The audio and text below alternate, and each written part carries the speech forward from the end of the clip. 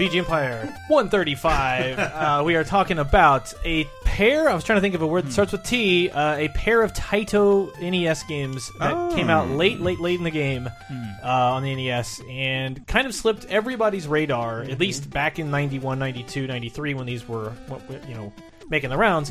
But we're going to get into the first game right away, Little Samson. Samson. For the NES. Which I just heard of. It's really cool. And we're going to talk about that. I'm your host, Brett Elston. I'm the superior host, Chris Antista. Hi. I'm Little Rudden. But yeah, bringing us in as a title screen to Little Samson, a 1992 NES game. And yeah, 92 is definitely late. The Super NES is out. Genesis is definitely been out for like 3 years. Sonic is in full swing. Sonic 2 is not far off. Like the NES as a leader is definitely on the way out. I mean, the concept of playing a platformer with the word "little" in it is just demeaning to me. I don't want to do it. That's probably why I didn't play it. But at the time, I don't know that I'm a big boy now. I need big Samson.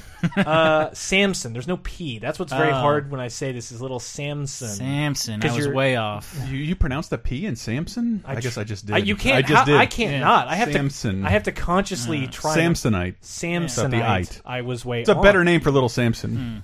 Wow. Samsonite. It is. But soundtrack is Yoshiji Yokoyama and Yuki Marikawa, who I could not really find anything else that anyone would know, composing wise. Some very obscure Famicom stuff. And the game is directed by Shinichi Yoshimoto, who, according to the wikis, previously worked on, I'm assuming, the arcade versions of Ghosts and Goblins and Strider. Yeah, I thought Michael went into depth in was it Sleeper Hits or Under the Radar? You were there. Yeah, games that like got recognition way later. And its pedigree is a bunch of kind of titans of the 8-bit era who cobbled together this weird little game published by Taito at the very last minute. Yeah. So I don't think I'd heard of this till the early 2000s in the peak of either scouring pawn shops and just decimating their whatever they have and buying it all for $1 or less. Every video store in our perpetually depressed Midwestern area, just like video stores shutting down or video stores like we have to get rid of all this stuff. And we're all poor now. Well, that's all we do. Well, that's when the coal. Well. That coal. Ever since the coal mine shut down, I'm all about grandmas. But every video store was a porn/tanning salon, so you get them all in when you can. But we found a bunch of games for like super cheap, like super rare games that all these video stores closed down. And Little Samson is one I never saw. And so I got Rescue Rangers 2 before I knew it was going to be rare. Yeah, like Dragon Warrior 3 and 4, like all these super rare games. Just some guy who had to diversify, knowing seriously new porn, new videos, and new video games. Like, check that box. I've heard of Rescue Rangers. Get 2 of those in there. And we're closing down next week because we couldn't afford to pave the parking lot. Yeah. And for us, it was all like the PS2 was so big, and the N64 and the GameCube and Xbox were coming. All these places were like, get rid of all of it. Anything that's 16-bit and under, get rid of it. Like Mega Man 7, X3, all this rare stuff. Just anyway, know what they had. Never played it. But at the same time that was happening in the early 2000s, the whole like ROM/NSF files, ripping MP3s, like that was also kind of at its peak with my friend and I, Josh, who's been on numerous episodes already. Going back a ways, I can't remember the last one he was on. It's been a while, Josh. The Working Design Sega CD episode back in 2012. That was one. This is one of the soundtracks we didn't really find until we just started, load up a ROM. What's the sound like? Oh my god, this music is incredible. And this game's soundtrack is quite good, which is such a surprise. Again, the sleeper hit thing, going back to Michael's Video Game Apocalypse episode, it's such a great soundtrack and such a completely competent game that it's really sad that it didn't get a little bit more recognition. It's weird. I got someone had. I was replaying Darkwing Duck because the Disney Afternoon Collection's coming out, and that came out like I think 92, 93 as well. Time, and it's like this game's really good, and the music's really good. And I'm talking to someone, I'm like, it's kind of, other than Batman, what's a better superhero game than this? But the point was made that, like, yeah, if you make a great NES game when all the other systems are out, when everybody else has figured out how to pioneer the best sound and level design from this, it does become less impressive, even if you're a sleeper hit. Although Samson had a bunch of like weird ideas that wouldn't make it into platformers, it felt like, until years later. Well, it did stuff that other games took a stab at. It just does it very well, which is mainly you begin with a stage select, kind of like Mega Man, where there's 4 stages laid out in front of you, and you get to pick between 4 characters: Little Samson, a golem, a dragon, and a mouse. That's not the beginning of the limerick, I promise, but there once was. But each of those stages is like a teaser stage for how you play them. Like Little Samson can run. Actually, we'll just go into the first 2 set of songs here. We'll play 2 songs: Little Samson's theme and Golem theme. So Little Samson is the most Mega Man-y. Like he can run, jump, shoot, but he can also hold onto walls and kind of like hand over hand monkey bars on ceilings. So he's the most run, jumpy platform NES game character, and he has his own theme. And it has this great, like, it loops and you think like, oh, that's the whole song. And then when it gets to the second loop, it adds this extra like, hey, we have a bridge. And you're like, wow, you didn't have to do this. How textured. Yes. And after that is Golem, which is just an actual like heavy, slow-moving pile of human. Golem. Golem. Golem. Yes. A golem. Heavy and Hebrew slow. Frankenstein.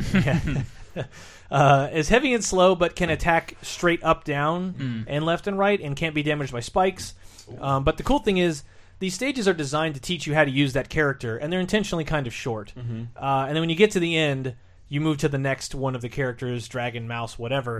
And after you do that, the whole game opens up, and now you can switch between all these characters on the fly. You just pause, switch over, and now I'm the dragon. Pause, switch over, now I'm the golem. And in NES style, or in NES technology, that's quite a feat to switch between 4 completely different play styles. 4. That's more than the Flintstones game we just streamed. But it's very seamless. But every single time you switch, it switches to that character's theme. So these are very much this character's music. So anytime you play it, and like just on the fly, the music changes.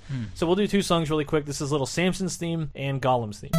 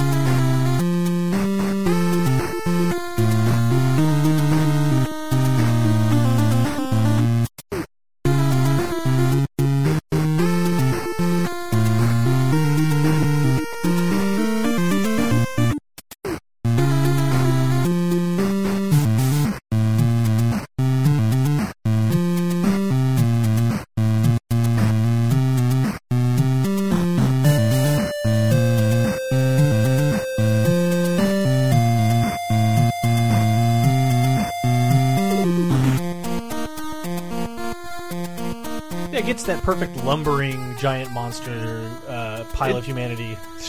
They made the sound heavier. Mission accomplished. It just has such a weight to it, literally. But yeah, that's Little Samson and Gollum, and it's also worth noting, like, just the quality of the backgrounds, the quality of the animations of the characters themselves when they're running. It's just a very, very well made game. Yeah. But when you're comparing it to 1992 Super NES games. When Link to the Past is launching next to this thing, and things like Contra 3 and Castlevania 4 are all happening around this, it's like... It's Mode 0 versus Mode 7, man. Yeah, there's no modes at all. But, I don't know. It's a game I didn't play till way late, and I've still never played on a cart because it's not an easy game to find. But we'll just jump into the next set of songs. This is Dragon and Mouse. And again, the dragon can fly for a little bit. Like when you push A to jump, you can... hold it at wherever you want, and he'll just hang there, and then you can just kind of fly on that X or Y axis, and then if you let go, he'll drop, and then you can catch yourself again, and he'll keep flying at that. And he shoots a little arcing fireball, but he can also charge the fireball like a Mega Buster, and then shoot a big wave of fire. And it's also great after you do these introductory levels and unlock each of the characters. There's a scene, and there's no dialogue or text boxes, but there's a scene where, like, you go to a king, and he's basically like, now you must save little Greek things, and you're going to fight Cyclops, and you're going to fight... I was trying to do plural, but you're going to fight a Cyclops and a, Triton or whoever. You're going to fight all these weird... two-eyed Cyclops. And the dragon, like, each of the characters runs up to this orb and touches it, except the dragon, who's like, no. And then you have to fight the dragon as a boss battle. And then you beats him, and he's like, all right, fine. And then the game continues. I just love the idea that, like, with just game assets, they get across that the dragon is an asshole. There's just something fun about that. But the song itself is equivalently flighty and silly and fun. After that is the mouse, who can drop, like... KO. I love his name. Yeah, KO the mouse, who can drop, like, morph ball bombs behind him, like Metroid morph ball bombs. Can climb walls faster than Little Samson and can get into small areas. But great run animation. And the only problem with this is when I was playing it, knowing that you have 4 different play styles at any time, you're like... No matter who I am, I feel like I should be somebody else. So I'm just constantly like, well, what would it be like if I was the Gollum now? Oh, he's too slow. What if I was the dragon? What if I was the mouse? What now? And I just can't get a sense of like when I should use what. It's just because I'm so excited to switch between them that I couldn't like calm down. But and it didn't have the luxury of having a scene developer around it, like the Mega Man, and like I go, this is my boss order. Yeah, this is my boss order. Yeah, but it does let you experiment, and you can do There's no penalty to switching between these characters. They have different health bars, I think, but like damage does change over. So like while the Gollum has more health, I think if you switch, his equivalent health will be transferred. Whoa. So like that's some serious programming. You can't gain the health back, but yeah, we'll do these 2 songs from Dragon and Mouse, and we'll be back.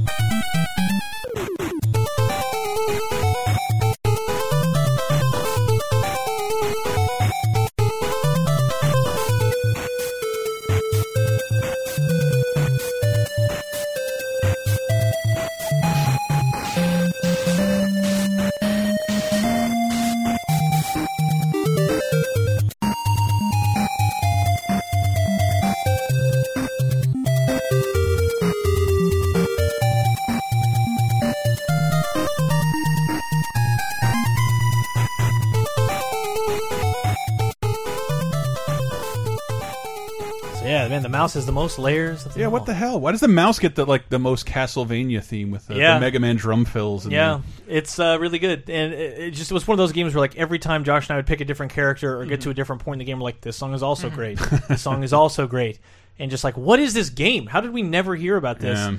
But so instead, when it's like discovering this excellent NES soundtrack when I was in college, and I've told many a story about me driving around in college with my windows down, with various NES or Genesis music playing, and just not caring at all who hears. But this is one that like I listened to this soundtrack over and over and over, driving to and from college, or like in the middle of the night with Winamp open in the corner. This is the bleeps and bloops blaring out of your iRock or whatever you were driving. No, just it was a Bonneville. A little grocery getter. I was just looking up that mouse to see, like, was it a cool mouse? It is not. It is the dweebiest looking little baby mouse. It's a tiny mouse. It's adorable. But like that's what's fun. But why does it have such a funky tune? Well, because when you're playing, he's got a very cool like scampering run animation, so it's a high energy. You get a sense that he's like full of vim and vigor.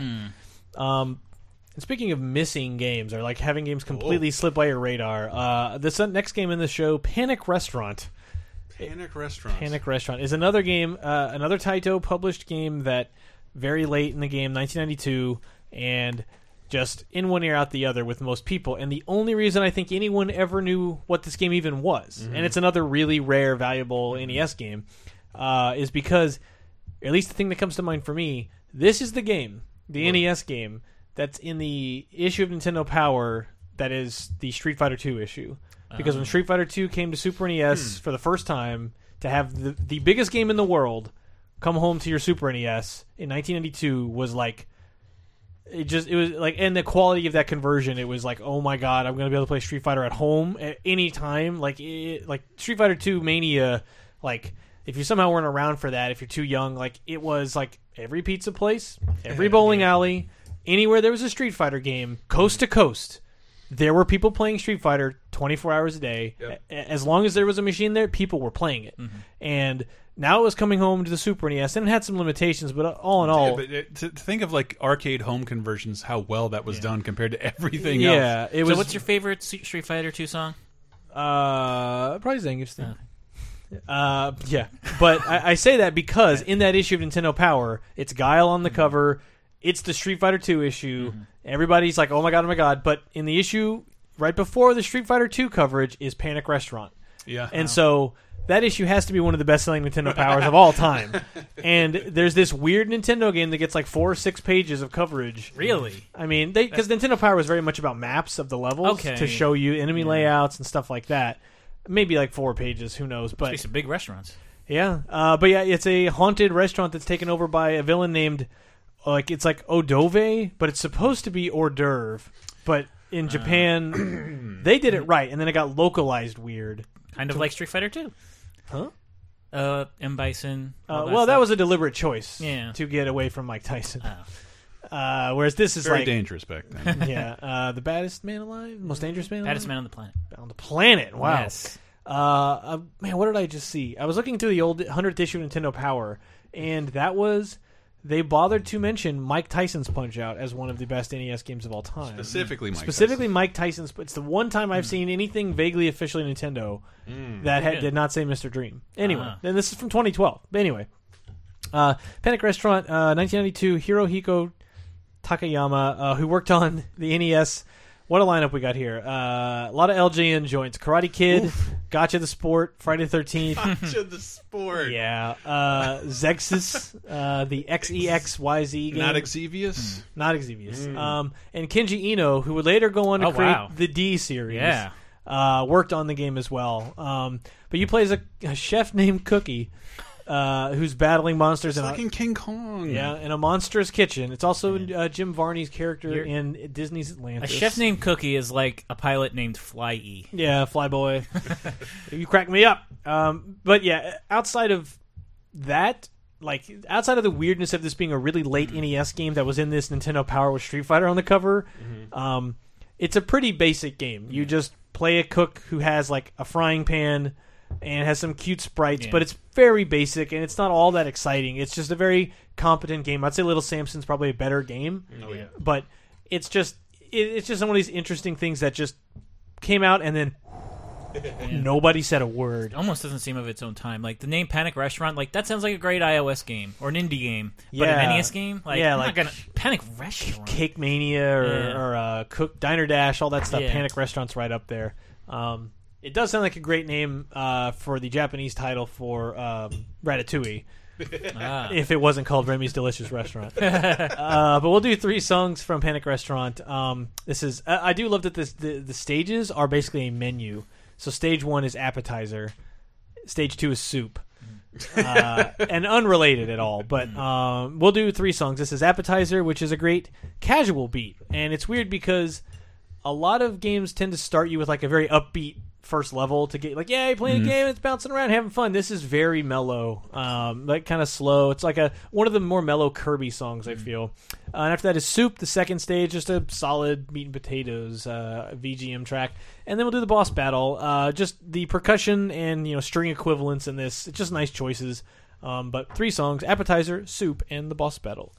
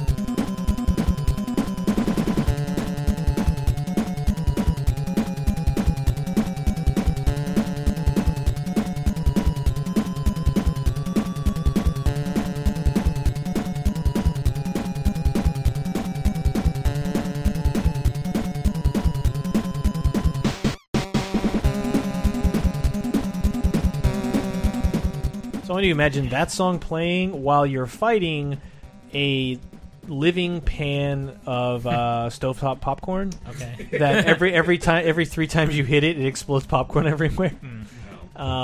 If one of those popcorns hits you, you suffer damage. You do suffer damage. It's really weird, but those were the exact kind of games that appealed to me. Yeah. I remember following Princess Tomato in the Salad Kingdom like a hawk.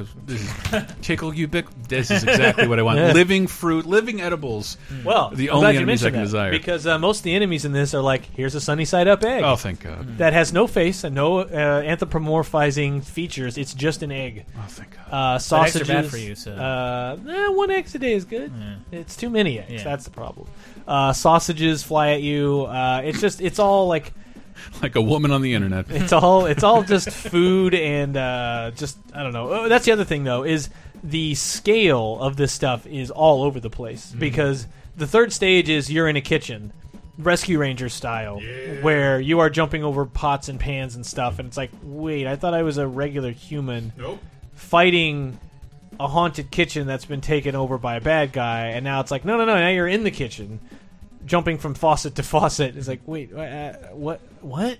So I don't quite get why he's small or not. But you have a pan to start with, and you eventually get a bigger pan, and then you can throw plates like ninja stars, and that's actually that's a great enemy weapon to have because it keeps the enemies distant from you. Because when they get too close, it's one of those games kind of like Mystical Ninja where you can power up your weapon, but when you get hit, you immediately go back to original pan.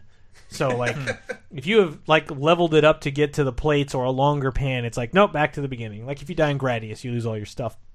But that's kind of all I have to say about the game itself, because it is, outside of this, like, novelty of it being really late and hard to find, it's not like, oh my god, it blows you away. It's not like, something. It did stick with me, and I guess probably because the Street Fighter stuff. That's like the only reason I think people have any attachment to it at all is that, and then collectors solely because it is hard to find. And they had that whole character switching mechanic with the previous game with Little Samson. You could do a cook, a waiter, maitre d, busboy. There you go, boom. But what are their powers? What are their powers? Well, Cookie can cook, obviously. How's that going to help me? I don't know. I'm just spitballing. He could make things that heal the party. Maybe buffs for the party or something like that. I mean, Busboy can pick things up quicker, like Toad. Okay, all right, I'll take it. Maitre d can drive a car. Oh, no, wait, that's not what a maitre d does. Is that? I never go to restaurants fancy enough to have the maitre d is the one who goes yes. What's the one outside? Is maitre d when Larry the Cable Guy goes in? Damn it!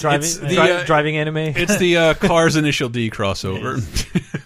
We made the same. Maitre d. I wish I knew one catchphrase from Initial D to go in his voice. That's Initial D. Let's drift.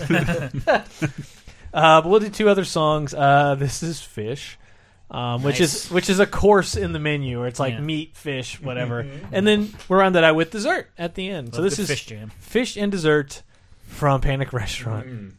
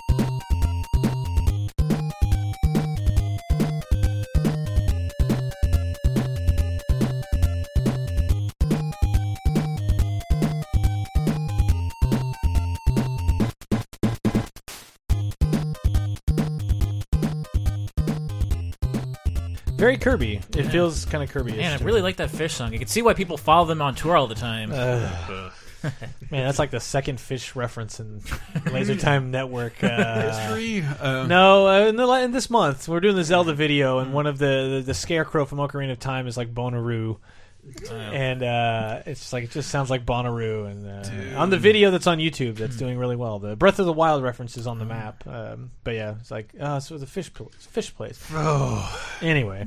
But yeah, that's it. That's it for this episode. It's 2 Taito games published by Taito that came way late, both 92, and just kind of flew under the radar. And then after the fact, people kind of realized, like, wait, 1, these are hard to find, and 2, they're both kind of interesting. Little Samson's just straight up good, interesting, technologically very advanced, at least for the NES at that time period. Like I said, the sprites, the animations, the backgrounds, all of it looks really nice. Whereas Panic Restaurant is like, had it come out in like 90, it would probably be way more known. But by 92, it's like, there's nothing really remarkable about it. It's just very fun. Someday I want to just explore the trajectory and subsistence of Taito in general, because they always behaved more in arcade sense anyway. And like, well, fine, we'll put a couple games out on these consoles. And that's what they are now. I think, didn't Square purchase Taito? And like Taito is still a arcade, not exhibitioner in Japan. Like that. Yeah. They don't even have a publishing wing over here. Do they have the PS4 games? Is that Taito or is that different? Taito company? Legends or something like that? Yeah, no, it's like they do like one at a time. Weirdly, no, I'm thinking it might be Jellico because they don't like or Jellico because I know City Connection is on there. Yes. But like Taito was a juggernaut back in this day. But I think they always prioritized arcades and like weren't really paying attention to the market. I think like Sonic Blast Man and like other things that were arcade games that got converted into. If you think of all Taito's biggest hits, they're usually an arcade conversion. These are the. I guess not really prioritizing the console era at all. Yeah, and by the time they got around to it, it's like, guys, we're on Super NES. What are you doing? Oh, yeah, we don't care. We've been in this dark room with all these sounds the whole time. But that's the show. You can listen at VGEmpire.com. I do read all the comments on the site, especially if you have memories of the game or the songs or the composers. I want to hear you, Panic Restaurant people. You came to the table for Kickle Cubicle. Even pronouncing it correctly in the comments. I appreciate that. Yeah, I can tell. But yeah, you can go to iTunes, go to Stitcher, again, VGEmpire.com, VGEmpire on Twitter. Recent episodes include, we did a Kirby episode earlier this year. That was a ton of fun. We recently talked about the Zero Escape series. Donkey Kong 94, did that happen? Donkey Kong 94. Which we just started a race... On Racer Time. Or Racer Time on youtube.com/lasertime where you race through the entire game. It is not looking good for the Diamond Dog Rudden. Turn around, I believe in myself. Well, it's still early. Yeah. But we also are supported by patreon.com/lasertime where you can donate and help us out, not just VG Empire, though, but all our shows, like 30 2010, which is a weekly look back at what happened that exact week 30 years ago, 20 years ago, and 10 years ago. So that means we are in 87, 97, and 2007. And that means we are about to talk about Spider-Man 3 turning 10 years old. Oh, baby. Get ready for that. What a tease. I really might have to put it on. I have not revisited that since... It's bad. In the theaters, when I watched it again, I'm like, before the internet was doing this, there's something wrong in this film every 12 seconds. Like, something incredibly stupid happens. Only now picture Tobey Maguire dancing to these songs that you played. Well, it just reeks now of we'll probably talk about 30 2010. Yeah, let's save it, buddy. But Dave, you have a show on our Patreon. Yes, Cheap Podcast, the pro wrestling podcast. Well, we did a wrestling episode of VG Empire way back when, and a couple of the songs here remind. I guess those were Tecmo though, but like just that very like layered sound for something that you don't expect to have it. There were some LJN wrestling games. Yeah, right? Someone in there. He might have maybe these composers were in there somewhere. Who knows? But yeah, we'll go out with the ending theme to Panic Restaurant, and thank you. You finally happened. 135 whatever's in. But yeah, VGEmpire.com. We'll see you next time.